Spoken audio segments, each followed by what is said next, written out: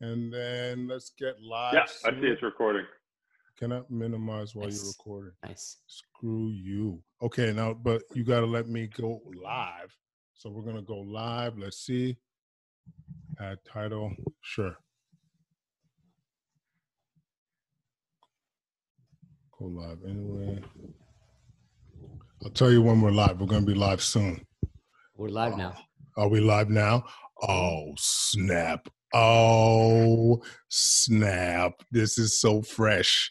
And listen, done redirecting to Facebook. Oh, yeah. And I got to try and do a little bit of promo on the Facebook page, too. I'm right. Are we live for sure? It says it on my screen. Okay. People are watching. Yeah. Okay. There's now streaming live on Facebook.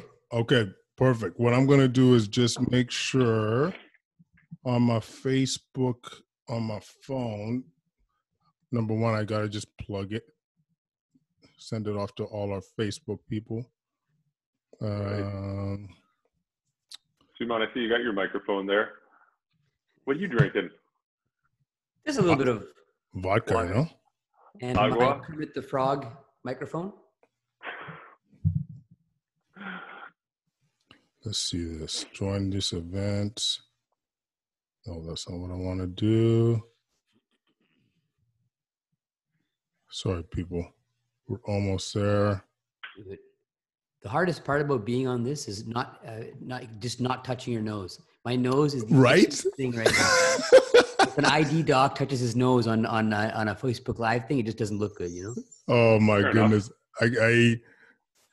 I was I did one of the promo videos, right? I think it was for your show actually.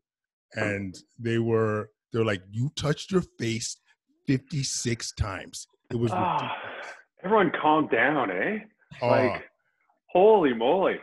Yeah, oh, we're man. human. Exactly. Like it gets out of control quick. Yeah. Who's like the face touching police? Exactly. All right. No, yeah, we are live. Yeah. All right. I see people coming in. Oh, yeah, this is going to be fresh. Okay. Now I'm happy that we are in the mix. We are in the mix. All right. I'm excited. Okay. All right. So I don't even know where to begin. Let's see.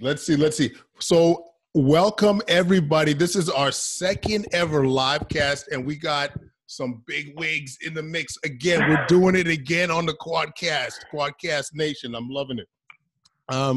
But before introducing our guests, I just want to tell you a couple things.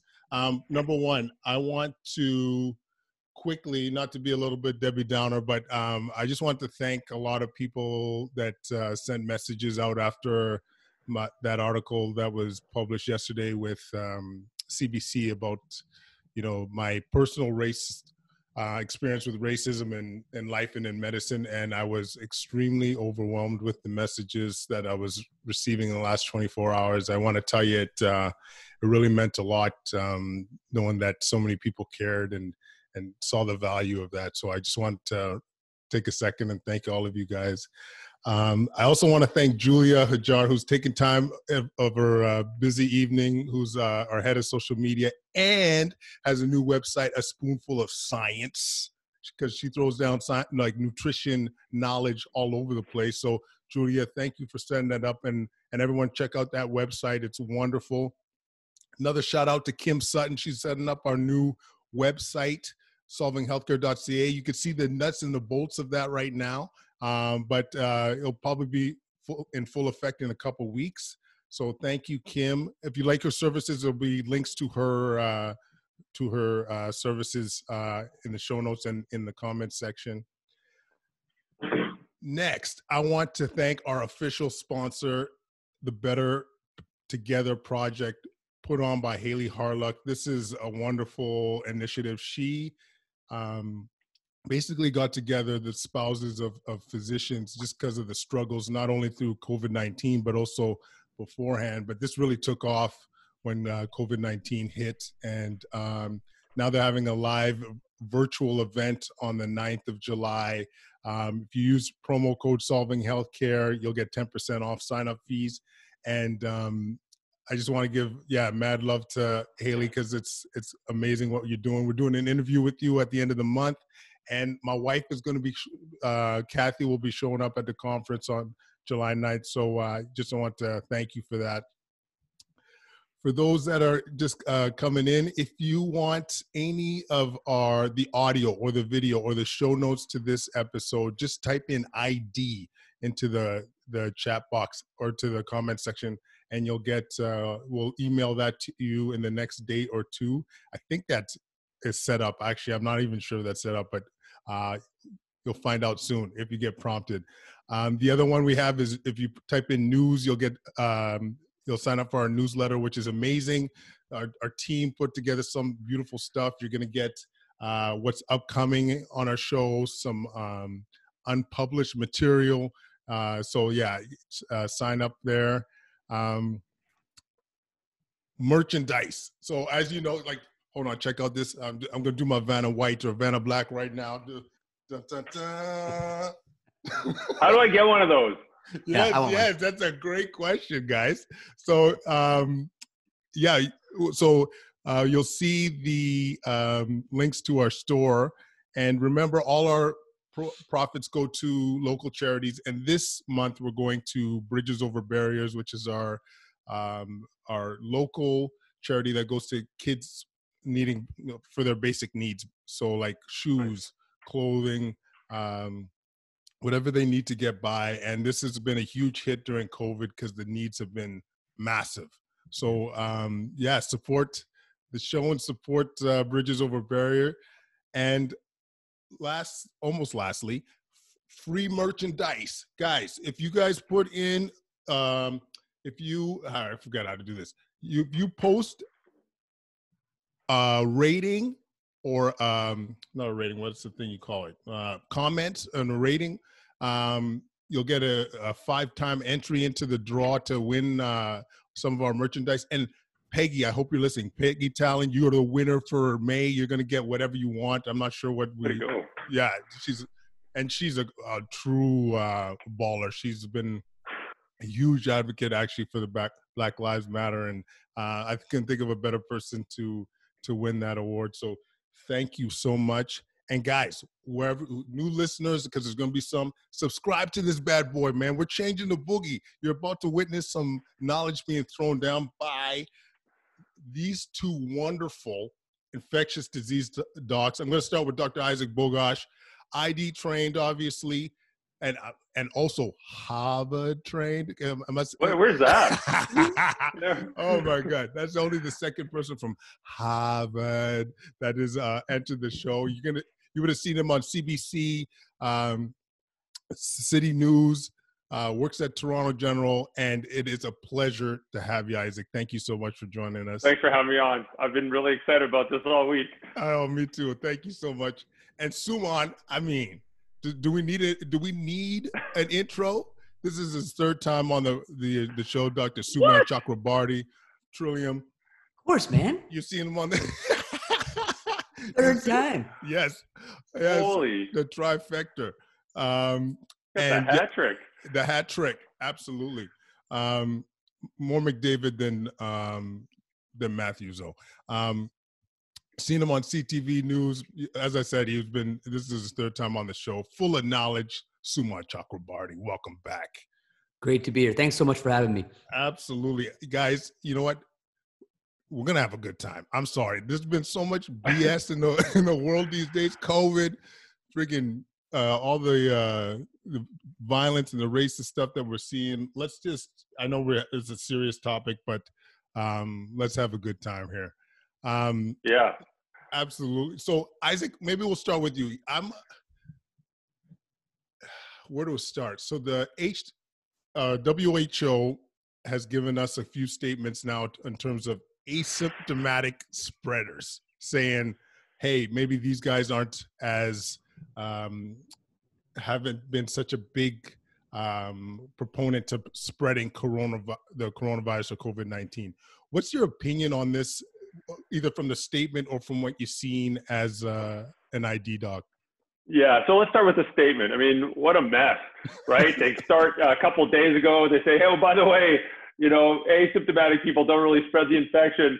And then, of course, those of us who follow this were saying, excuse me, that doesn't sound so accurate. So the next day, which was yesterday, they're like, oh, just kidding. They do. And, I appreciate that, like, everyone's entitled to make mistakes. We all make mistakes. I'm looking at you, Dr. Chakrabarty. What do you mean? We all make mistakes. And that's fine. But I mean, they've got to get it right. I mean, in all fairness, in all seriousness, you got to get something like that right. And it's important. There's a lot of credibility issues, especially with this pandemic. There's a lot of politicization, and it's a problem. And the WHO needs all the credibility they need. So that was a mistake. Okay, mistakes happen. I wish their clarification was a little bit better. Unfortunately, it was not the most clear message yesterday when they tried to sort of fix their public relations gaffe. But in all fairness, like when we actually look at the data, this has been screwed up from the very beginning. And, three of us here are physicians, right? Yeah. So, we speak a language, and when we say the word asymptomatic, it means something to us. It means there's no symptoms. Point final. That's it. You have no symptoms. And when we're talking about asymptomatic spread, we really should talk about people who have no symptoms, and we mean no symptoms throughout the time they get the virus to the time they no longer have the virus. That's what I mean by asymptomatic. Now, there's another term, pre-symptomatic, which means people have no symptoms for the first couple of days. They get the infection, they have no symptoms, they're able to transmit it. They have the virus, they're shedding the virus, they're transmitting the virus, they infect people around them, and then after that, they develop symptoms. So that's pre-symptomatic. And then the last term is called paucisymptomatic, which basically means that they have very, very mild symptoms and people just might not come to medical attention. You have symptoms. You might have a small fever. You might have a small cough. You might have myalgias, whatever. It's not severe enough that you're going to seek medical care, but you just have mild symptoms. So asymptomatic throughout the entire course, pre-symptomatic, and paucisymptomatic. And we've done a very poor job as a medical and scientific community from honing in and defining what those are. And the early data confuses those. Even some of the more recent data confuses those. And then that primary data gets modeled, so that gets amplified in the further studies. We need to do better. Now, certain studies are looking at this more closely and are defining this, and that's appropriate. But like, we're 6 months in, we should have been doing that from the get-go. Yeah. Any further thoughts to that, Suman? Yeah, and I think that for the echo part that my much better dressed colleague, Dr. Isaac Bogach, says here. I thought it was horrible, man. It's good to have the shake-up. It's good to have the variety, man. Yeah. So if I ever get invited back, I'll that's right. See, it's actually a very good point about the credibility. I mean, we all make mistakes, but this is the kind of thing you really want to get right, especially because there's so much confusion. One thing I will say, and this is actually quoting my good friend, Dr. Isaac Bogach and Dr. Alan Detsky, is that at this time, I think people are thirsting for good news. And, it would be good news if asymptomatic spread wasn't the thing. And that's, I think, why people jumped on this. Hey, look, all of a sudden we don't have to worry as much. And that's clearly not the case. Well, I shouldn't say that. It may be the case, but we definitely don't know. So let's take a look at this, look at the data, and then make our conclusions. I don't think I'm going to change anything majorly based on this. Yeah. Can I make a bold prediction? Yeah, make a bold prediction, actually. Okay. At the end, I totally could be wrong on this. But if we look in the crystal ball, 6 months from now, we're talking about the same thing. Here's what I think is going to happen. Number one, we're going to know that people who are pre-symptomatic are still going to be involved in significant transmission of the virus. I really think that's going to be the case. Mm-hmm. The people who are paucisymptomatic, meaning you still have, muscle aches and pains or mild symptoms, I bet those people are involved in transmission as well. Truly asymptomatic people that truly don't have any symptoms from the very beginning to the very end of the time the virus is in their body, I would bet, and again, I have nothing to back this up, but I bet that they actually don't have a significant role in transmission. I really don't. I bet that, I share this. Maybe I'm way off on this, but if we truly define the asymptomatic person from the time the virus gets into the body to the time they clear the virus, my guess would be that they're not going to be responsible for a lot of transmission. I could be way off on that. If anyone's watching this, prove me. Maybe I'm wrong, and that's fine. I accept it. But let's actually get the data. That'd be my prediction. And is it fair to say, as a non-infectious disease doc, when you look at other respiratory infections, you know, and I don't want to say it's, you know, this is not the flu, and, you know, so I'm just being clear there. Like the truly asymptomatic patient, are they often spreaders as, are they often non-spreaders as well? They can be. They certainly can be, but they're probably less likely. And, you know, some people shed more virus than others. And I think we're going to see, you know, a handful of truly asymptomatic people that are just shedding a lot of virus for some reason. And those are going to be the people that are spreading. I just think they're going to be in the minority. You know, same with the symptomatic people. Some people just shed a ton of virus. There's sort of this 80-20 rule where 20% of the people are responsible for 80% of the infection. So I really think that that's going to be the case. Like, I know there's other respiratory viruses, but we can, you know, hey, we're talking ID, we can take it to like dengue and some other cool viruses as well. But like, there's a lot of people that get dengue and they don't have symptoms at all. A smaller proportion of people with another cool virus, chikungunya. These are mosquito transmitted viruses, but it's not unheard of to have a virus of, you know, many different types of viruses and have no symptoms, but still be responsible for transmitting it. Usually it's the symptomatic people that are more likely to transmit it because the viremia or the viral load in the respiratory tract is higher. That's usually the case. And this is a bit of a tough question, just because, you know, when we talk about, Sumon, give it to me. Actually, I'll start with you, because like this virus has been unique in so many ways. And like we talked about, you know, the transmission of asymptomatic people and so forth. But what surprised you the most, guys? Like in terms of this, I don't know how many months it's been since we've been introduced to. We're in the 6th month now. 6th month. Yeah. Like, is anything, maybe nothing surprised you, but has anything surprised you, and to what extent? One thing to remember before I answer this. So like, if Isaac has seen a certain number of COVID cases, I've seen one more than he's seen. Always. Like, all the good stuff, always one more. Can I make a disclosure? Yes. People haven't figured out yet. Like, we're pretty close buddies, and I basically talk to Sumon about 4,000 times a day, either in texting or calling. Even though we're at different hospitals, like, I talk to this guy all the time, and now I'm out of the hospital and I got to see his ugly mug on the goodness here, so. He has a face for radio. It's, you know, we were but yeah, there's been a couple of things that have surprised me. I think one of the big things is that, not that it's we haven't seen this with other viruses, but the explosive way that it's been able to kind of come onto the scene, you know, the asymptomatic, or pre-symptomatic, that type of spread. But the other thing I think is the actual clinical thing that all three of us have seen. And that's the idea of these people that are getting sick, but then they're stably sick for so long, and then they kind of get better. Right. And, you know, Quadro, I'm sure you've seen that in the ICU, and I can't explain it. These people that, you know, oh man, this person's going to be in the ICU forever with the trach. And then 3 weeks later, they come out. And that's the kind of thing I think that, well, clearly it makes sense why these patients can overload a healthcare system if we're not careful. But the way that it is prolonged like that, you know, and there's other things too with the clotting stuff. We see that with other infections as well. But it's just that this is somewhat distinct from other coronaviruses. And I find it very, very unusual. I have two. Yeah.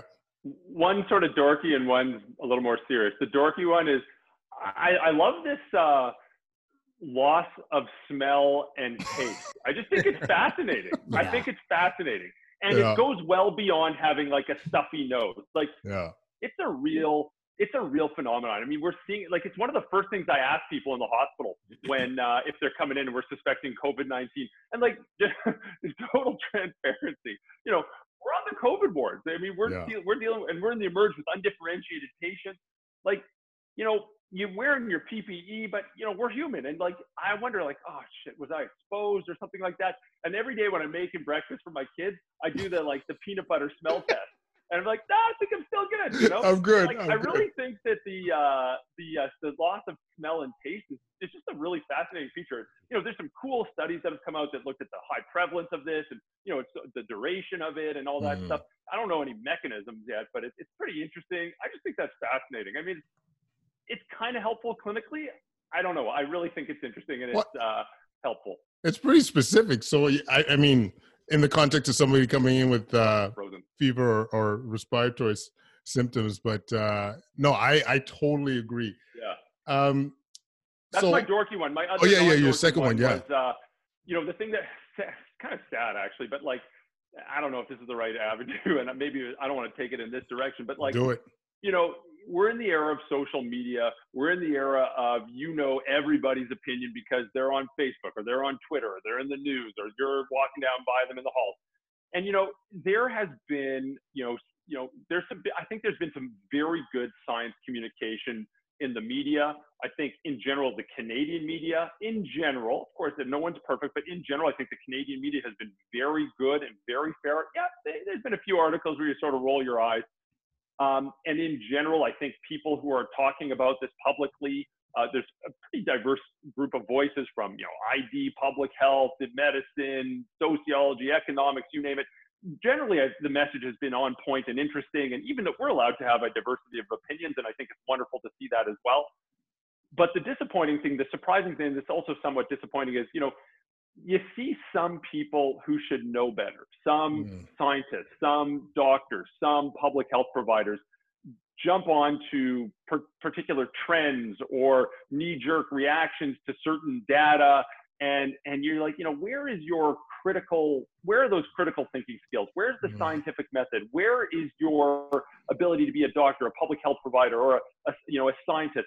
You know, I don't think it's common, but it certainly is happening, and it's visible, right? It's on Twitter, it's in the media, it's, you know, in conversations in the hallway. And I mean, I'm not a fan of that. Luckily, it's rare, but it has taken me by surprise a bit throughout the course of this epidemic. I want to echo the same thing, Isaac. Like you wonder often what is driving that, whether it's, you know, just to be sensational and get some more visibility or just fear. But there's been a ton of stuff, and this has been one of the most challenging things, is like the dissemination of content and knowledge. Like the example we often use in the ICU is like when we saw that New York data for ventilated patients. They were saying like over 80% mortality and all this stuff. Right. And I'm like, we're not seeing that at all. And like you would see people say like, "What's up, honey bunny? What's up, honey bunny? Hey." For those listening to the podcast version, we're seeing Suman's lovely daughter. I heard her. She said Uncle Isaac, right? yeah, Uncle Quadro. Yeah. I love it. Maybe it was Isaac, but No, I know what you're saying. I hear what you're saying. So we like literally, for those that may have seen it before, we did a webinar with like 6 different intensivists throughout the world, essentially saying, what are you actually seeing? Because you would get patients saying that were like in their 50s and saying like, don't put me on a ventilator. I saw, you know, I have a Twitter account. You know what I'm saying? Like it is crazy. And so, or intensivists or clinicians saying like, oh, you know, the prognosis is poor. I don't really think patient Y should be on a vent. Like, you know what I mean? So it was like, I've never seen anything like that before.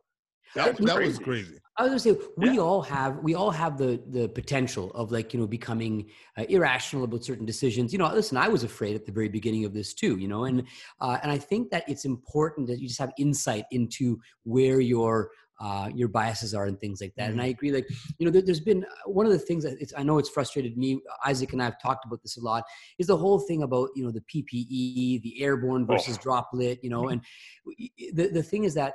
This one, it makes sense, but we have to just remember as docs, in the end, we have to be evidence-based. We have to be, you know, willing to look at the things and go, okay, this is scary, but this is what the evidence is showing, right? And it's tough. I will say though, on one hand, you know, I was doing a lot of talking with groups to kind of help them calm down, answer questions and things like that. Now that we're about whatever, in the Canadian aspect of things, 3 months in, people have calmed down a lot. A lot of the fear is gone. And I think that helps quite a bit too. Oh, yeah, absolutely. Like, I think that, I mean, I'm sure Isaac felt the same way. Once you started seeing cases, knowing that we could manage, knowing that our system clearly is not getting overrun, it just felt a huge, like, exhalation everywhere. Wow. Remember, it was like, I was traveling. I was out of town for about 2 weeks in late February, early March. It was a hell of a trip. And that was like, during that 2 weeks away, Canada just started to take off, and the cases started to take off. And I got back, and I remember it was this very bizarre period in like mid-March where we were sort of at this point where we were thinking like, holy shit, could we end up like New York or Northern Italy? Yeah. And you were talking about surge capacity. You were probably in the neck deep in this, right? In ICU surge capacity, and we're talking about redeployment of physicians, and do we need to set up tents outside the hospital? Obviously there was, as much as people in Canada say, things are terrible and things aren't going well, I think we got to step back and look at the 30,000 foot view and realize that, of course there's things we can improve on. Of course there are, but things are actually going pretty well in the vast majority of the country. Mm-hmm. But I know what you mean. Like I was nervous because I wasn't sure what direction this was going to take in early to mid-March, and things were potentially getting out of hand pretty quickly. And luckily we never made it to that state where any of our healthcare systems were really overrun. But those are some strange. Yeah, and you guys were in the epicenter. Like my colleagues out west and even in Ottawa, we actually never really got like any surge at all. Like we were always at both sites. I think we were never more than 60% capacity. Like it was just fantastic. So we were always kind of waiting for the storm, but the other shoe to drop. But that's that's the classic prevention paradox, right? Yes, right? Prevention paradox. People are going to say, "Oh, you overreacted. Why did you cancel all those elective surgeries? Why did everyone stay home on lockdown? Look, everything went fine." And that is the prevention paradox. Canada in general did a really good job preventing a total meltdown. And now there's these complaints now that, we overreacted and we did everything too soon or too late. I mean, there's so much armchair quarterbacking going on right now. Everybody is an intensivist and everybody knows vents and everybody knows epidemiology. And like, listen, I'm not a stay in your lane kind of guy. I'm really not. My lane is open. Everyone's welcome in this lane. Like, please, I do infectious diseases. I do epidemiology. Like, this lane is for everyone. However, if you're going to be in this lane, like, you should know how to speak the language and like, again, I'm all for diversity of opinion. It's great to have debates and arguments, but like, at least be reasonable and rational about some of these things. And, everyone seems to have jumped in the ICU lane about, everyone knows everything about vents and vent capacity. Now everyone knows about infectious diseases modeling. It's great to have interest in your field. And I hope I really hope this inspires a lot of, medical students or residents to take, career paths in ICU or ID or epidemiology or mathematical modeling. Maybe there's, high school kids or people who might be interested in this. That's fantastic too. Yeah. So I think there's a few negative side effects. There's also, I think there's going to be a lot of positive side effects. Yeah. Well. No, I think there was a lot of positives that coming up out of this in general. I think of, for example, virtual health. I think that's going to take off. But have you done virtual clinics? Yeah, right Both now. Of you guys. Yeah, so my clinic right now are basically all virtual, although we can bring some people in for wounds and things. Yeah. It's not the same. Yeah, but I think that we do. I mean, I don't know have you done much, Isaac? I find that I'm doing tons. Like throughout COVID aside, we all have full-time, like nothing's changed with our full-time jobs. Like you have clinics that are stacked, you have patients that you got to see. So I've been on the phone nonstop. Like basically this pandemic has been either seeing patients or talking on the phone. That's basically rounding in the hospital or just like on the phone nonstop. Yeah, I'm running my clinics. Listen, I was with my cousin friend a couple weeks ago. We were playing tennis. He's an orthopedic surgeon. He's just relaxing. He's at home. He's playing. He's doing these things, and because they have nothing to do right now, right? And it's just such a different experience in ID and ICU that we've just been working our butts off for the past 4 weeks. My days suck. Yeah, it's just terrible. If we never talked about COVID again, it would be February. Oh, tell me about it. It's not going to get better until I don't know. When do you think things will settle? But we don't have a second wave. Yeah, this is the question I got for you guys. I mean, there's so many directions, but I'm going to stick with this. Like, what is your sense of what's next? So I think a lot of people have consensus in terms of, maybe there's going to be a second wave in fall/early winter. But what about, how's your feeling about all this? Like, so we've had all these protests outside. People are worried, but maybe we're going to see another surge to a certain degree. What's your guys' sense of what the next little while will look like? Jack, you going? So listen, I think that let's say that something that's really obvious. Protest is a very important part of freedom, and the fact that we have the freedom to protest in this country is a huge thing. We just have to remember that regardless of why you're congregating, the virus doesn't care. Right. I think the one silver lining about the protests, and I've been talking a lot about this actually, is the fact that it's outdoors. So I do think that, that's going to cut the risk at least significantly. The problem is, of course, that when you do get, large groups together, especially in the protests, you're doing things like singing, yelling, crying, unfortunately, but that there is a risk. We have to recognize that. And there are things that we can do to mitigate that risk. Do I think that there's going to be, this could surprise me. We could see that there's not going to be a major spike after this. I know that right now there's, with what happened with Trinity Bellwoods in Toronto, the current time is about 2 weeks after that. We haven't seen any major signal. I'd wait for a couple of more weeks before I conclude anything. But the point is, I think that we just have to keep in mind that everything we do right now, at least for the next year, has to be in the context of there being COVID in the background, right? Mm-hmm. Things are not going to be back to normal. I'm not going to be going to a Tool concert, and rocking out, Why Tool? Tool. Yeah, that's the real question. Why did you go to? I would have picked like at least 20 other bands. Am I allowed to ask you what's your pandemic playlist? Speaking of Tool, yeah. Like Tool's on there, Rage Against the Machine's on there, and Wu-Tang's on there. It's like, the problem is that I have to do something because I'm a concert guy. But we're not going to be seeing that for a couple of years. And you just have to accept virtually that, virtual bullshit. But what might be amazing too is like, you hear the term natural experiment, but you kind of roll your eyes. But it actually is a natural experiment, right? We have your Trinity Bellwoods. We have a ton of other, Black Lives Matter protests, and I'm with you all the way. I mean, I totally, everyone, you have a right to protest, and I'm always worried I'm going to say the wrong thing, but I can assure you my heart is in the right place. So maybe I'll just leave it at that. Yeah. We'll find out sooner or later what the effect of this is. And of course, the mitigating factors are that it's outside. And I think that's going to be a tremendous mitigating factor. But you see some of these protests, they're not all created equally. Sometimes people are really, really tightly packed together and no one's wearing masks. Other ones, you see people like really maintaining physical distancing with tons of mask wearing. It'll be very interesting to see. With the Trinity Bellwood saga from 2 weeks ago, I really think 2 weeks isn't enough time because like the people that were there were all, late teens, early 20s.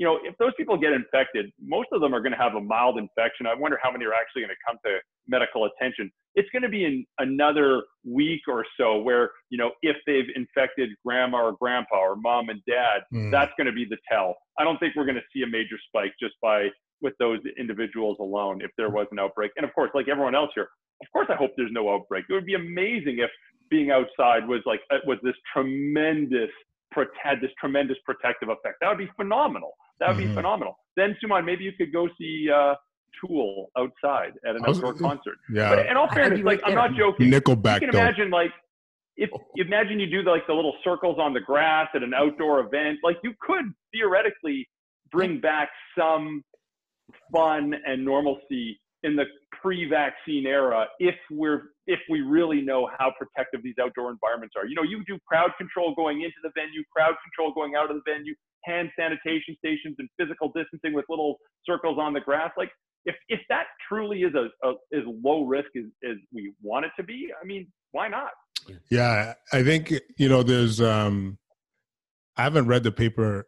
I think it was South Korea. They were saying there was 300 and something patients, and they thought maybe one was transmitted outside, like COVID-19 patient that was transmitted outside. And I know this is not solid evidence or whatever, but at least it's something reassuring anyway. And the fact that there's been these protests around the world. Yes, it might be early, but the other thing is what's actually going on with the virus, because all these places in Europe, for example, have opened up, you know what I mean? Like they've loosened restrictions.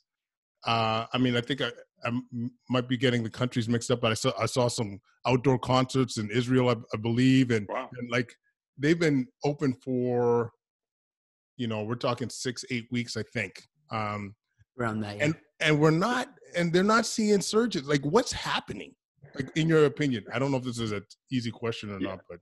No, I mean, this is the way this virus works is, when you have so many people infected, it just looks like one just massive infection. But once you get the virus under control in different populations, and we can even take it closer to home, look at British Columbia, Alberta, New Brunswick is a great example as well. There's very little community transmission of this virus. And then once you're in those types of settings, the new normal is going, if we keep our border closed and don't import a ton of cases, and if we maintain this, we're going to see very patchy outbreaks. We're going to see, meat packing plants. We're going to see a daycare center. We're going to see a high school. We're going to see a wedding or something like that, where, someone with mild symptoms, maybe no symptoms, who just happens to be shedding a lot of virus is going to infect 3 or 4 people or more. And, these are called super spreading events. And I think this is what we're going to see in places that have decent control of the virus. As Suman pointed out, this in the pre-vaccine era, there's no certainty. There's no zero risk place. And even with all the control measures in place, even if we do everything right, we're going to see this. And we did see this in Alberta. There's been Alberta's done a great job. Yes, there's an outbreak here or there. British Columbia's done a great job. Frozen fruit factory has an outbreak. Israel's done a terrific job. Outbreak at a high school. South Korea's done a wonderful job. Outbreak at a nightclub. And this is just the patchy nature of the virus. It's actually epidemiologic terms, and overdispersed are not. It just basically means that, there's going to be a few people that are just shedding a lot of virus that are going to be responsible for the most transmission. I think we're going to see that moving forward. Yeah, and if you look, Quadra, you were talking about you're noticing there's a couple of articles that kind of put together our knowledge of these super spreading events, right? And for one comment you made is that all of them but one are inside. But the other thing is exactly that. It's like one thing that I've learned recently is that it's not that every person has the same potential of spreading the virus. Some people just don't, but some people, based on whatever biological reason, they might be shedding more virus, but they also say are in a job where they're seeing tons of people during the day, right? And that's what I think that we'll see. So I think we should expect, as Isaac is alluding to, is that we should see, you're going to see outbreaks, and this is why track and trace is so important. The point is, you see this little fire, you go there, you put it out and try to prevent this big fire. And that's what's going to be the case over the next, several months. And, I'm not saying that I don't think a vaccine is going to come. I'm just a bit less optimistic than Isaac is, but I do think until then, things are going to be very different. I don't want to take it in the wrong direction, but Quadra, are you seeing outpatients as well? No. Are you doing virtual care? Okay. No, zero. You're doing zero. ICU? Just ICU. I normally do a little bit of palliative, but nice. And just focusing on the research of late. So, fantastic. But yeah. Interesting. Cause there's a lot of theory out there that, when you look at other respiratory viruses, they seem to have a natural curve, and they seem to decrease for whatever reason seasonally. Like when we come into the summer months or whatever, it can't be just as simple as we're outside, is it? Or what's the theory behind this in your humble opinions? I've got a few thoughts. And again, the short answer is, I don't know. The longer answer is nobody knows, but here's a few theories. One is that, this virus may very well end up being a seasonal virus. And it may very well, we know that it likes cooler climates, cooler temperatures better. It may very well morph into something where we see, seasonal variation and similar to influenza season from November to February. It might turn into something like that. The thing is, in the context of a pandemic, those rules are kind of out the window, right? We talk about outdoors, we talk about sunlight, we talk about temperature, we talk about ultraviolet rays, all being factors that decrease viral transmission. Yet, this virus is exploding in Brazil, India, Bangladesh, Pakistan, Ecuador. I can go on and on and on. All those New Delhi was having 40 degrees Celsius today in sun, right? These are places with no shortage of heat, no shortage of ultraviolet rays, and yet the virus is taking off. So in the context of a pandemic, when the global burden is so large, I don't think those rules necessarily apply. Even if there is some mitigating factor of them, it's probably not going to be that measurable or that significant.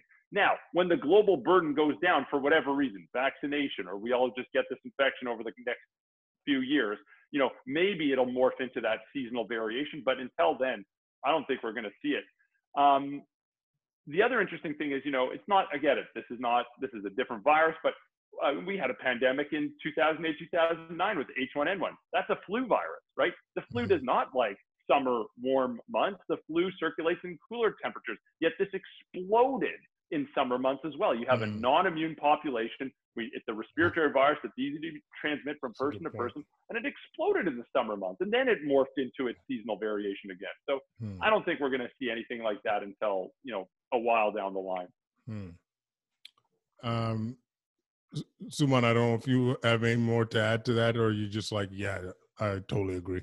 No, I totally agree. But I think that the one thing is that the thing that's always scared me about these viruses, and remember, even though with this, we're seeing this pandemic, right? Remember, we also saw or at least a huge epidemic with things like Zika as well. And this has kind of been like the new rules that we're seeing, the new normal that we're seeing with the viruses. They come into a huge population because of ability to spread these things around the world, and then they explode. And it's unfortunately something I think that we haven't seen the last of. I don't think we necessarily will see another pandemic like this, but I think that we're going to be grappling with this. And I just hope that next time, including if there's a second wave, that we're able to actually be prepared for it and see it coming from miles away, rather than you have a tidal wave about to hit and you're protecting yourself. Oh man, I mean, I've heard many experts say we saw this coming, and I think there's going to be a lot more respect. Hopefully there'll be investment, but a lot more respect for public health and respect for viruses, because this is not going to be the only one. Hopefully it won't be to this extent, but it won't be the only. But let's think about it. We've been lucky, right? Yeah. SARS in 2003. Yeah. What was after SARS? H1N1 in MERS. 2008, 2009. MERS came after that. Chikungunya landed from Africa/Asia into the Americas, swept through Latin America and the Caribbean. No one could move their elbows and knees for a year. Okay. Zika swept through Latin America and the Caribbean as well. Like, this is not unique in that a virus that's probably existed for millennia is introduced into a population and spreads like wildfire. Right. This has been happening with increasing frequency over the last 2 decades, and it will continue to happen. And a lot of this is basically related to, number one, humans encroaching into different territories and in close contact with non-human animals. And number two, human mobility. I mean, literally, this started in Wuhan, China. And before this, I would gamble that many people, at least in North America, had never heard of Wuhan, China, even though it's a city of 11 million people. Right. And then, 3 months later, 3 months after we even heard of something going on, I first heard of it on December 31st with the ProMed Mail report. 3 months later, there's a pandemic. It's phenomenal. It's phenomenal. But we kind of got lucky in the sense that it hasn't happened this frequently beforehand. And those other ones, we were able to, SARS we could quell, MERS we could quell, H1N1 swept through the world, but we got lucky that it's just influenza. Zika and chikungunya, I mean, those are terrible infections for a couple of different reasons, but you're only going to get those where you have the right mosquitoes, the right altitude, the right human host, the right climate. So that's not, it can spread, but it's not going to go everywhere on the planet. So it's interesting. Yeah, no, it's crazy when you take a bird's eye view at all this. So just to get your answer to this directly, so like this second wave, do you anticipate, as I might have been preemptive in putting words in y'all's mouth, but like in the winter or in the late fall, like would your prediction be that we would get a second wave? Yeah, I mean, I think that we should, like, for me, what I think is that we should expect it, right? And I've seen a lot of different models of what we're going to see. Are we going to see a massive one like 1918? I think that's the least likely situation, like a massive wave that's bigger than the one now. Are we going to see something? Yes. And I think that, like people said, is like in the respiratory virus season expected to come. And the question is, what do we see? Do we see a smaller wave? Do we see multiple small waves? Do you see one kind of like flat? It's hard to know. And a part of this also, I think that I really hope, and I am encouraged by the fact that I think that we will be much more ready for it, but it's something that it's really easy to want to kind of completely forget about this once this first wave is, we're coming to a conclusion, at least in Canada, but this thing is not going away anytime soon. I totally agree. I mean, I don't think it's a matter of, I think we are going to see one. It's just a matter of, do we have the capacity for early detection, and can we quell this before it turns into a large wave? And, people start debating, well, is this just a spike in your first wave? Is it a true second wave? Honestly, who cares? It's a spike in cases. Like, I mean, maybe the hardcore epidemiologists care, and they're going to, write me some angry letters and stuff. But like, a spike in cases is a spike in cases, whether or not it's a spike in the first wave or whether or not it's a distinct second wave. Like, I don't care. It's unacceptable either way. And we know how to detect and prevent that from happening, and we've got to do it. So, it's interesting. If you look at places that are a little farther ahead than us, I like the example of South Korea. I mean, they have really good early detection systems. They have amazing abilities to do contact tracing. And this nightclub case that we sort of chatted about earlier, one person was basically responsible for about 100 cases in South Korea when he was at a packed nightclub. It was great to watch South Korea respond to that. Number one, they started closing down the nightclubs again. Number two, they were able to contact trace like crazy. They were able to provide people with rapid, access, low barriers to diagnostic tests. They're able to tell who was there, who are the secondary possible cases, provide people and support people through a 14-day period of isolation. Like, that's the kind of thing that will prevent a second wave from happening. Early detection systems, timely access to diagnostic tests and diagnostic capacity, rapid ability to perform contact tracing, and ability to support people through a 14-day period of isolation, those who are infected and those who are close contacts. And if we have that dialed in, I think we'll do okay. But, you look at scenes in the southern United States where it's almost like there was never, ever a coronavirus pandemic. And you see, like, Kel Surprise, Arizona has like limited ICU capacity right now, and they don't have any ECMO capacity because they're just getting smoked. Florida's taking off. I think there's 21 states that are on this trajectory. We know how to prevent this. I mean, we know how to prevent this. We've been there, and there's lessons to be learned. And it's just really upsetting to watch this happen. I think the place that's actually truly having like a true definition of a second wave right now is Iran. And if you look at the cases in Iran, they had a big spike in cases. It's come down, and now they're having another big spike in cases. This is what's reported, but it's about 3,000 new cases per day. So wow. I think they sort of lifted their restrictions prematurely and went back to normal. And they don't call them communicable diseases for nothing. Yeah. Wow. And so they and when you say reduced restrictions, they go back to normal, or did they? Yeah. Wow. You can see all the videos. It's hard to know because you never know. Trains, right? Yeah. Yeah. It's hard to know, but it appears that's the case. But I mean, did you guys see the scenes out of, I saw some media outlet, like there's scenes out of Las Vegas from last year. Oh, yeah. Where it was just like, there's just 1 million people walking around. It's indoors. No one's wearing masks. They're at the casinos. It's packed. Like, come on. I mean, you don't need a crystal ball to predict what's going to happen there. Like, you know what's going to happen. It's inevitable. It's inevitable. Yeah. Wow. No, really it's, so what do you guys think in terms of the level of exposure, we'll say like mostly in Canada or Ontario, Toronto, wherever is easier to give an example? Like you often hear about people, your neighbor or colleague saying, back in February, I was having all these symptoms. I was achy, you know what I'm saying? And I got my flu shot. And, part of me really wonders is like, was there way more exposure than we thought or think there was? Like, is there going to be more people that have been exposed and maybe have a certain level of herd immunity? I know that's a taboo term these days for whatever reason, but great term, man. I love it. I love it too, but I don't know. I don't even know why I said that's a taboo term.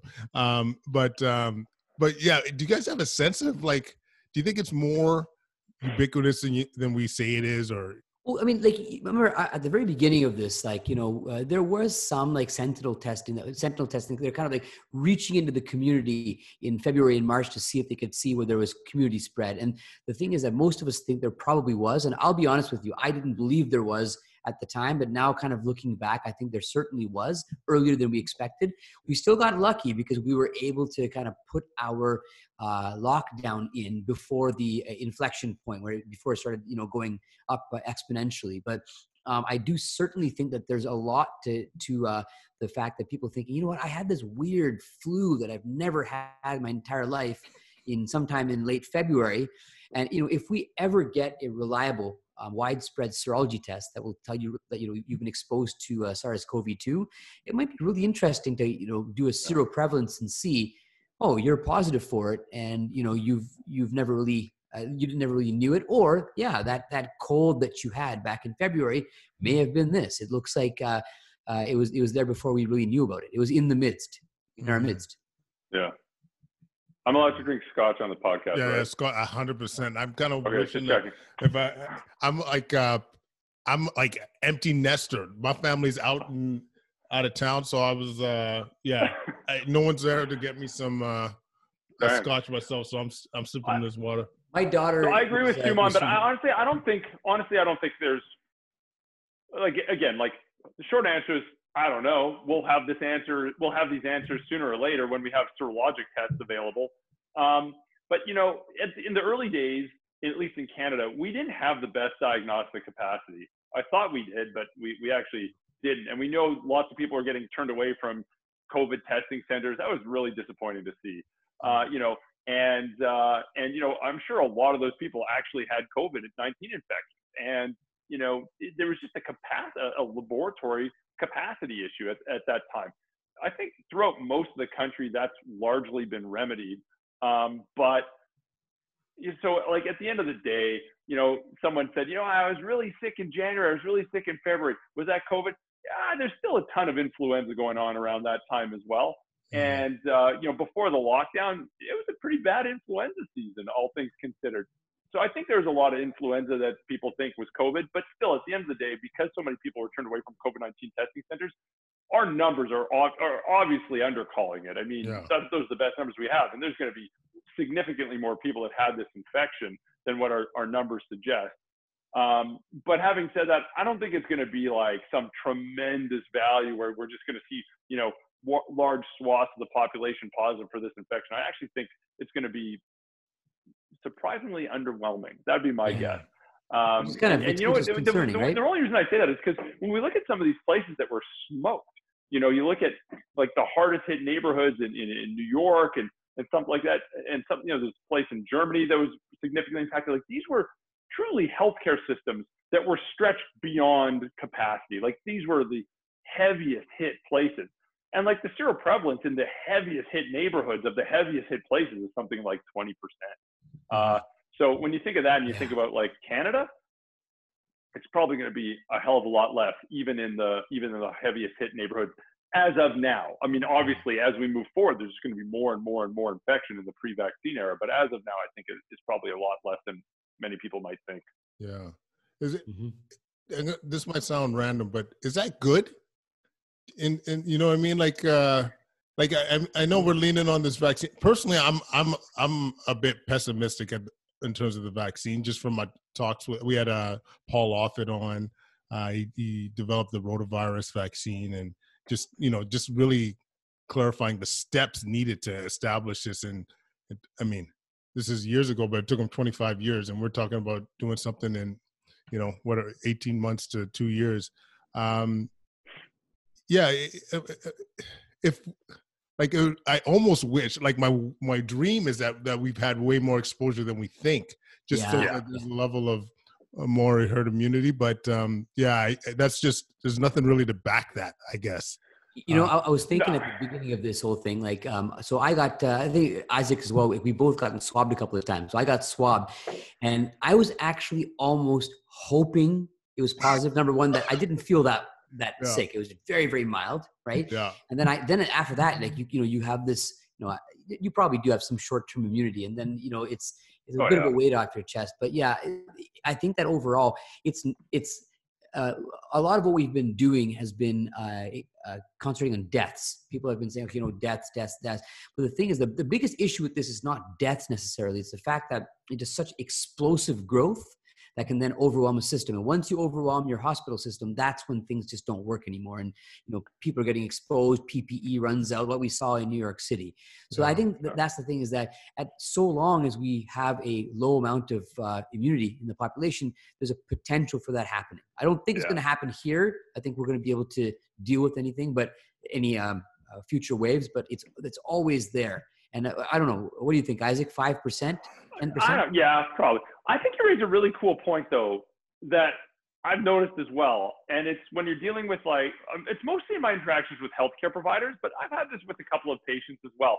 When we've done the diagnostic test and it was negative, and we can talk about false negatives another time, but the psychology of, damn it, I wish it was positive. Why couldn't that have been my COVID illness? I just want to get it over with. And I appreciate I'm probably immune, at least to some extent, for some period of time.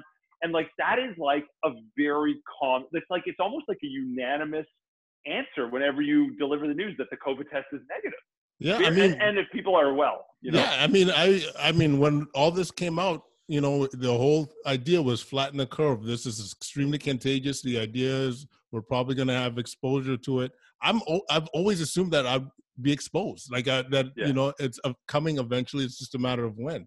But one of the issues I found is I always feel like our goals are changing frequently. Is it really making sure our system isn't overrun, or is it, you'll hear people say let's not flatten the curve, let's get it to zero.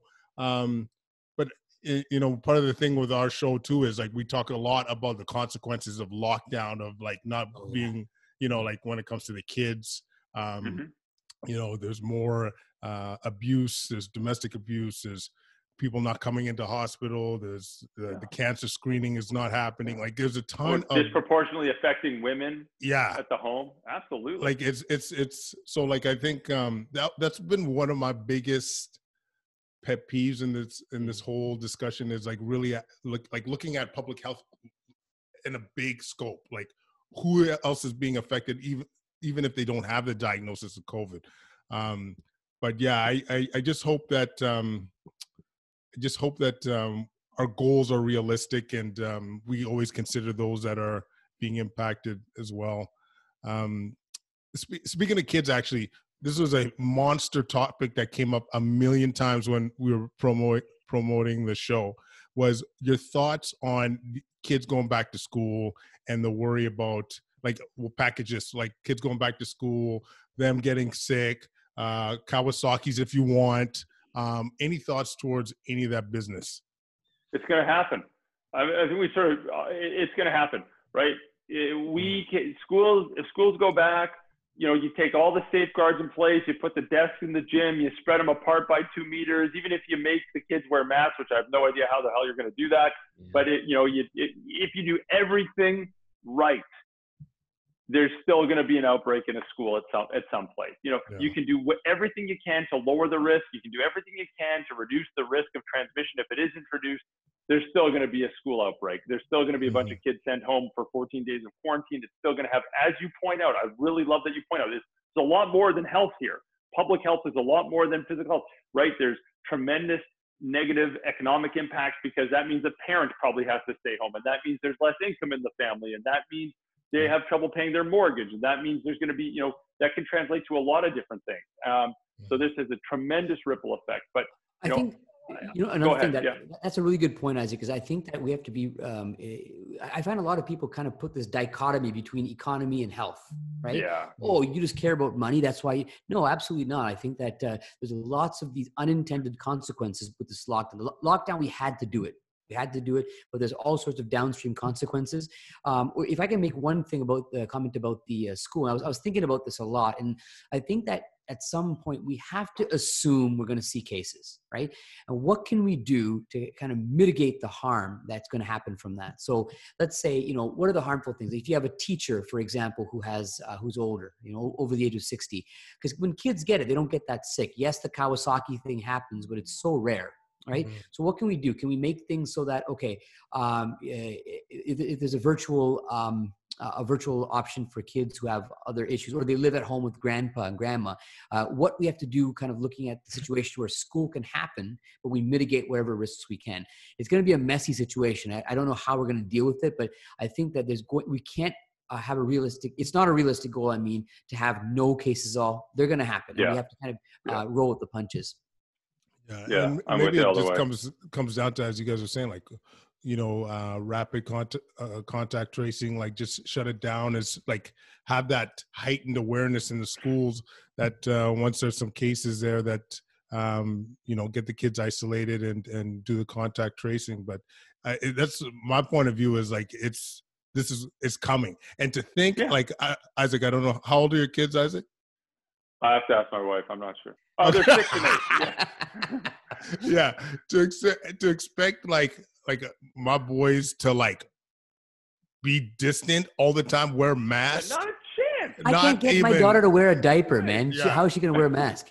Absolutely, yeah. Like it's like so. I think, in my opinion, if you're opening schools, you're opening schools, and but like luckily, but it's like living with uncertainty, right? I mean, yeah.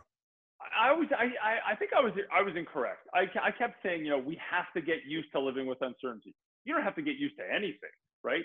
Some people just can't do that. That's okay. But regardless of what we're used to and what we're not used to, there is uncertainty. Mm-hmm. There is uncertainty. And until we have a durable solution out of this shitstorm that we're in, there is uncertainty. Mm-hmm. And the durable solution, hopefully, is a vaccine that will hopefully be protective, that will hopefully come soon, that will hopefully be readily available to the world, that will hopefully be readily available to the world in a meaningful time because we have the means to mass produce it and distribute it, that will hopefully be equitably distributed. Like, there's a lot of hopefuls there. And, Jupiter's really got to align with Mars for that to happen.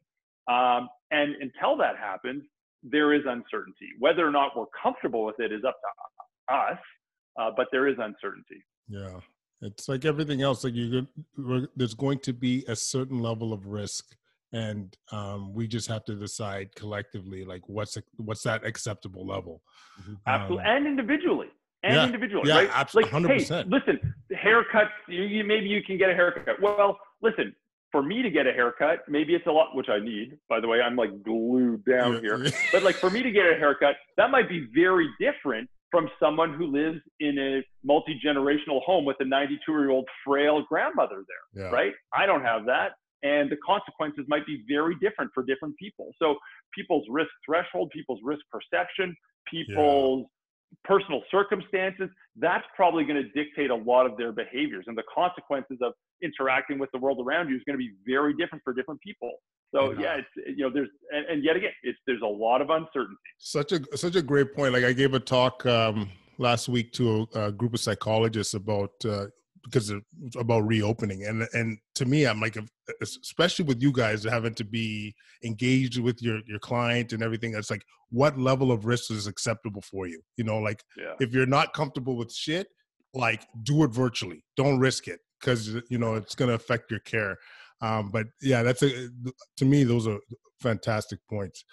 We're gonna take some questions that are from the audience, and some of them were put up on Twitter and other social media. So here's I think an easy one. Give the hard ones to him, okay? Yeah. I was gonna be like, I've got a question. Suman, in 2008, how come you were really late when we were supposed to meet at that play? Right. It was a musical, right? But okay, let's see this. What are the thresholds for opening up? Were you guys comfortable with the threshold for opening up, or do you think we're doing it too soon? Do you think you're doing it too late? I actually have a strong opinion about this too, actually. How do you guys feel about going first? Jack, you want to come on. I'll go. I'll be honest. I think that we needed to do something. I think that the fact that we opened up, I think that we opened up at a right time. Could it have been too early? Sure. But I think the biggest part about this is that they have a monitoring system where they're looking to see what happens.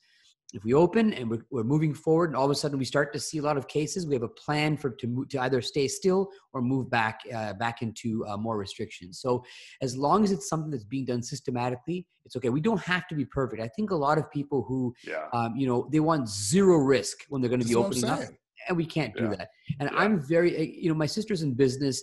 I've talked a lot about with her, some of the things that we don't think about in healthcare, things like the supply chain. She was explaining to me, if you get to this point where the supply chain is messed up, that could be messed up, I don't say permanently, but for a long period of time. And then all of a sudden there's food security issues, right?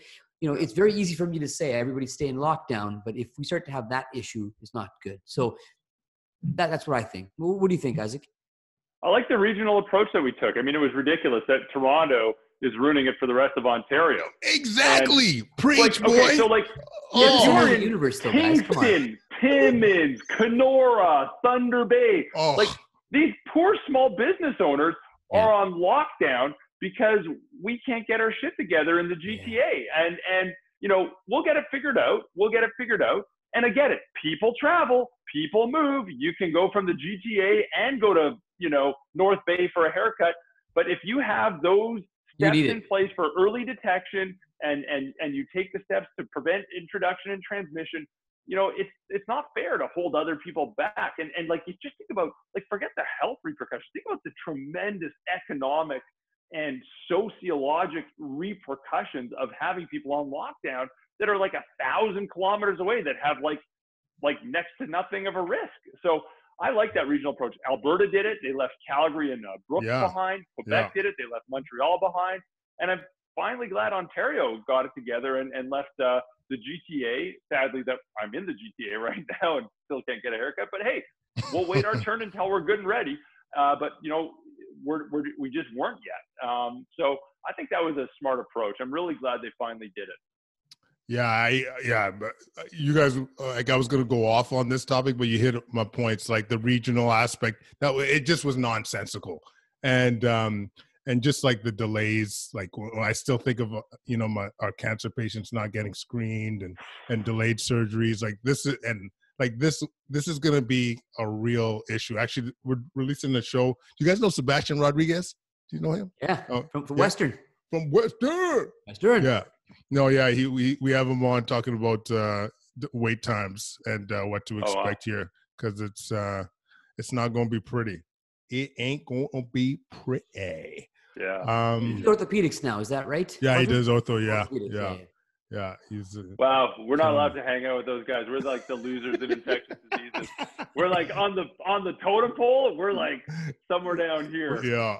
Listen, it takes a lot of effort to increase the dose of ceftriaxone. Okay, it hurt my wrist to write that today. So totally unrelated. But you think about like what they do during a day. People crawl into hospital and then they cut out an acetabulum and replace it and hammer it in. Like, they do amazing. People walk out of hospital, and like Sumant and I basically write like piece of vancomycin from 1.25 grams to 1 gram, Q12 hours, and like we're like, oh yeah. You want to change that to Q8? You want to change it to Q8? Exactly. No, it's so true. Actually, it's funny. I used to bug me a bit to be stereotyped. To be like, "Are you ortho? And now I take it as a compliment. I'm like, yeah, I'm ortho. Yeah. They get it done. There's a lot of people that get it done. Exactly. It's impressive. Okay, how do we approach the safe reunion of couples who've been living in separate homes and who have been requiring to social distance for the last few months? Do you like that one? I don't know if I like that one. I could skip that one. Listen, I think the key, it's pretty quick, right?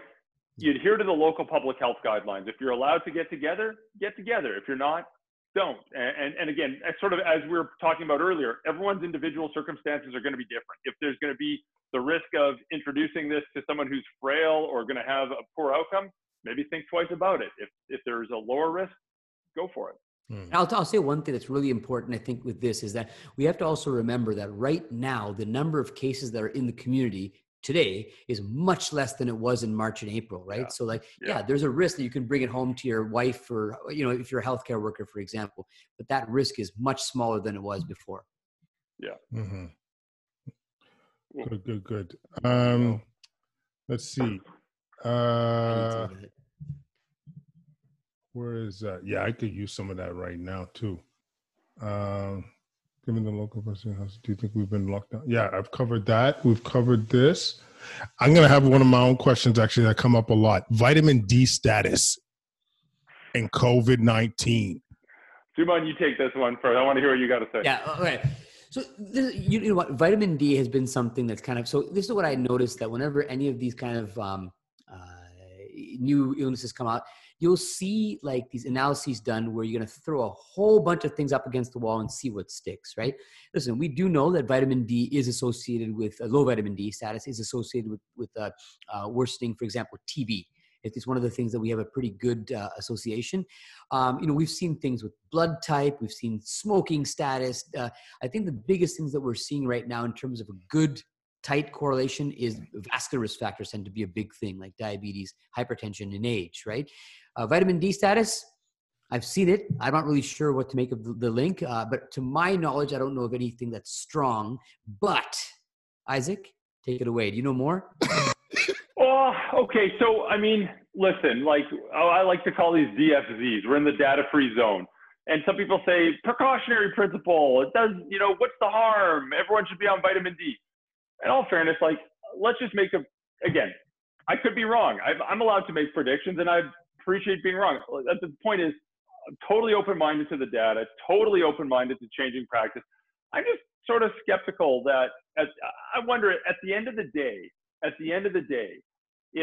the thought is, if people are supplemented with vitamin D because they're slightly deficient, will that have a meaningful impact on whether or not they get severe or less severe COVID-19 infection? I'm a little skeptical of that. I am. Listen, if you're vitamin D deficient, you should take vitamin D. But on the other hand, you know, is that truly going to help you? Is that truly going to have a protective effect?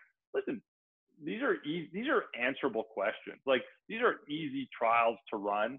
It might be harder because we're seeing fewer and fewer cases, but like, these are answerable questions. And like, I'm a little skeptical on that. And then, you know, here comes the hate mail, right? You know, oh, precautionary principles. Oh, what's the harm? Oh, you know, you should see this data from the Journal of Null Results from 2001. Like, you know, yeah, and everyone throws crap at you in your email and you go delete. You know, show me some good data, or like, give me a real hypothesis.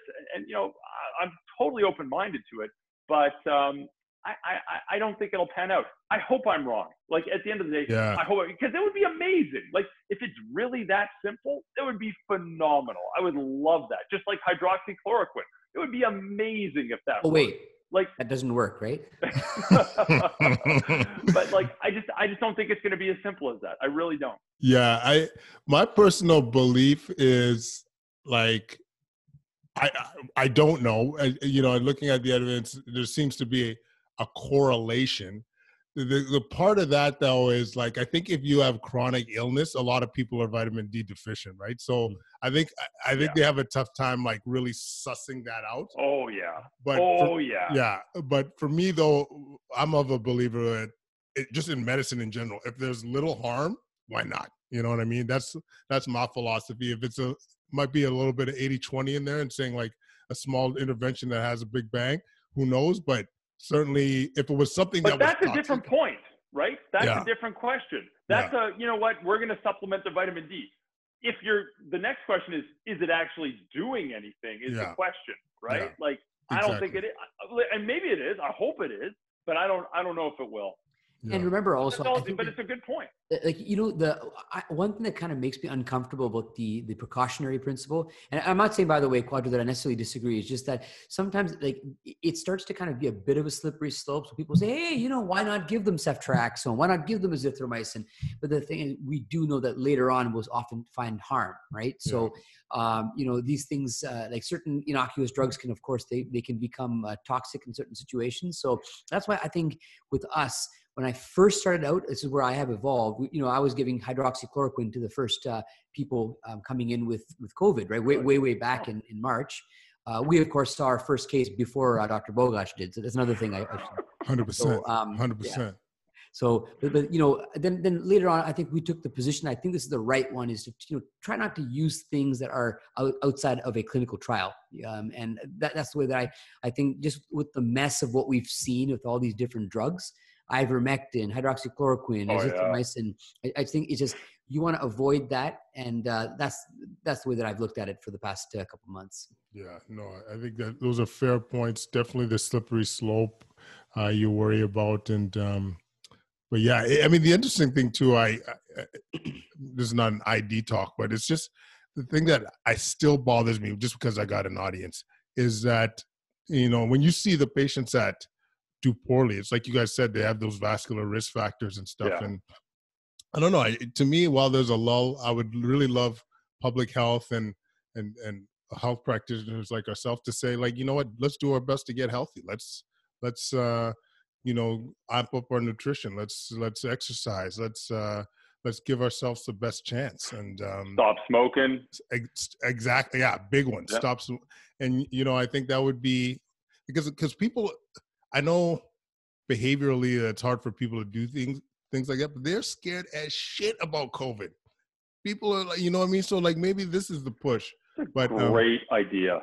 You know what I mean? Like, just that's a great idea, right? Like the worst, you're looking for motivation. Here it is.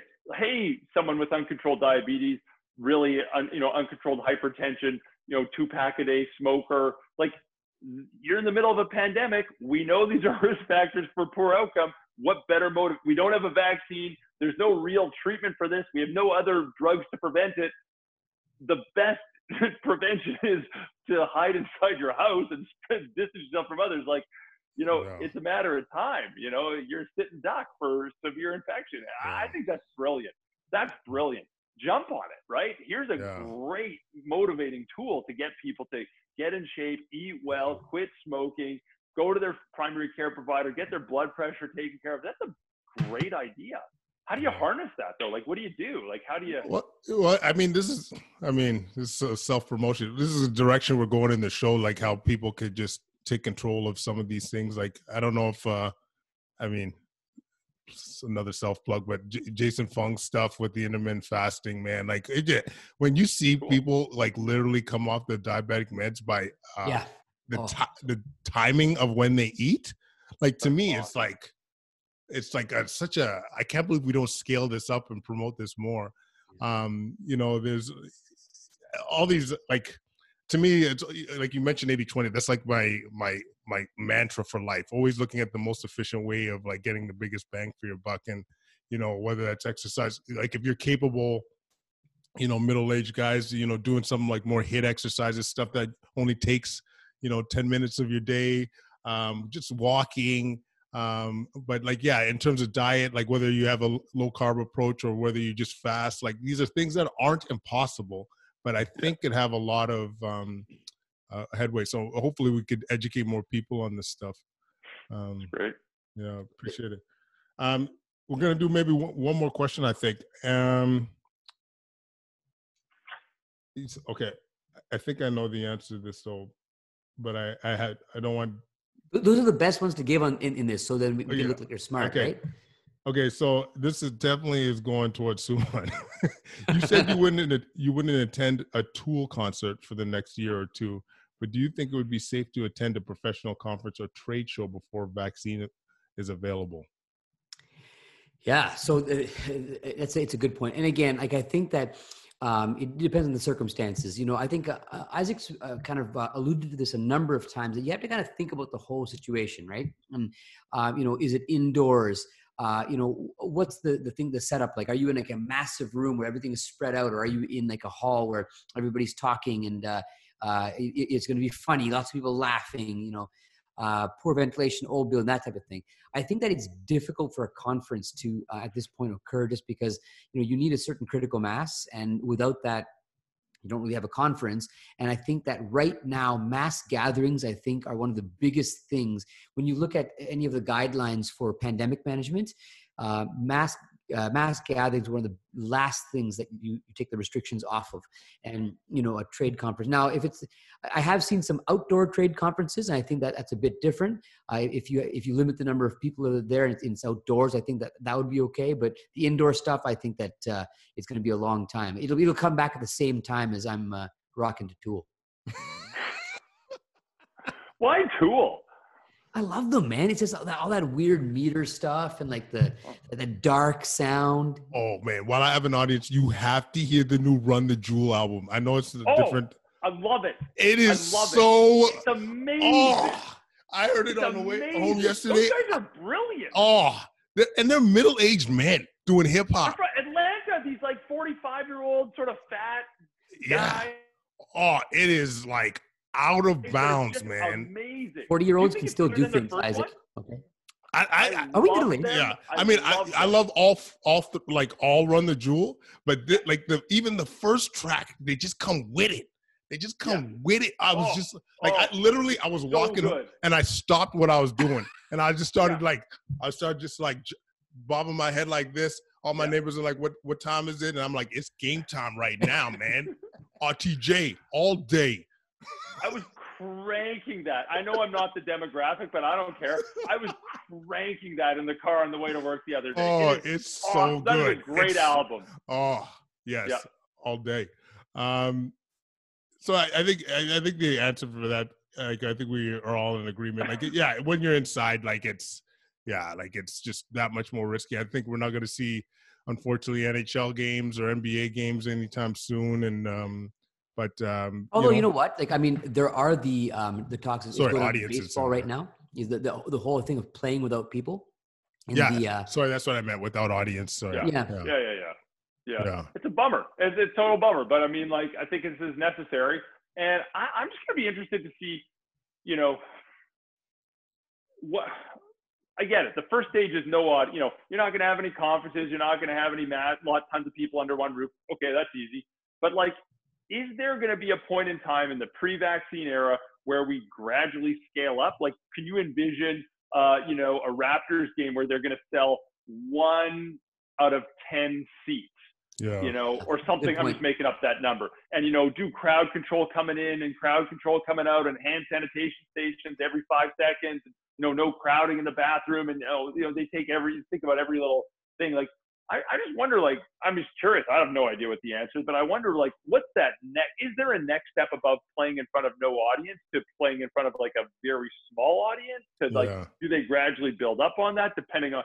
I'd love to know what's going through their mind. I think it's going to be very dependent on the league. There's the NFL, for example, their revenue from ticket sales isn't as significant compared to NBA, where they have 42 home games, or the NHL. So I think you'll probably see a push, but it's like anything else, sometimes a level of nuance makes things a little bit it scares people away. But what you're describing doesn't sound unreasonable, especially as cases seem to be, flattened. But I don't know. I'm curious. I have no idea what's going to happen. This is why you have to be a fan. Be a fan of these non-team sports. When you watch tennis is naturally socially distanced. Okay, and you can watch Nadal and Federer play all day. I'll get to enjoy sports before you guys will. Although I'm a hockey fan too. So. Yeah, you could stick with your Nadal. I got my McDavid. Okay. Yeah. But boys, why Edmonton? I'm from Edmonton. I'm from Edmonton. I'm born and Calgary. raised. Are you serious? Oh, we're mortal enemies. Yeah. Oh my God, Battle of Alberta. Hey. Oh yeah. And before the COVID, it got real too, man. Oh, I loved it. It was finally fantastic. It's nice to have that back. Yeah, it was good. Testy games and stuff. Yeah, it's. What are your thoughts on Tkachuk Jr.? Oh, he's awesome. I hate to it's hard to be objective, but who wouldn't take that kid on your team? Oh my God, that guy just in front of the net, he can do anything he wants. Oh, all the Tkachuks actually. Yeah, precious, feisty for real. Listen, boys, I gotta tell you, this was a lot of fun. I feel like it was a social event, but sprinkling in a little bit of knowledge and game. You know what I'm saying? I didn't have too much to say, but you guys, was just great to hear from the experts, like, you know, what to expect in the future. Like, what do we really, what's COVID, like, what's our new normal going to look like? And I think people that are listening now will have that better perspective and, you know, reason for optimism that we'll have some level of normal life. But, you know, we got to be used to living with COVID, you know, ultimately. Yeah. And, but yeah, you guys were awesome. Next time. Thanks for having me on. It was really nice to meet you finally. I was looking forward to this all week. This is exciting. Me too, actually. And remember, next time Isaac's have been a on cheers. here. I have been on here 2 more times than him. So it just said we have to maintain that difference, right? You know what? We can fix that. I'm glad we're physically distanced right now, Simon. All right, guys. Thanks so much. Take it easy. Have a good one, everyone. You too.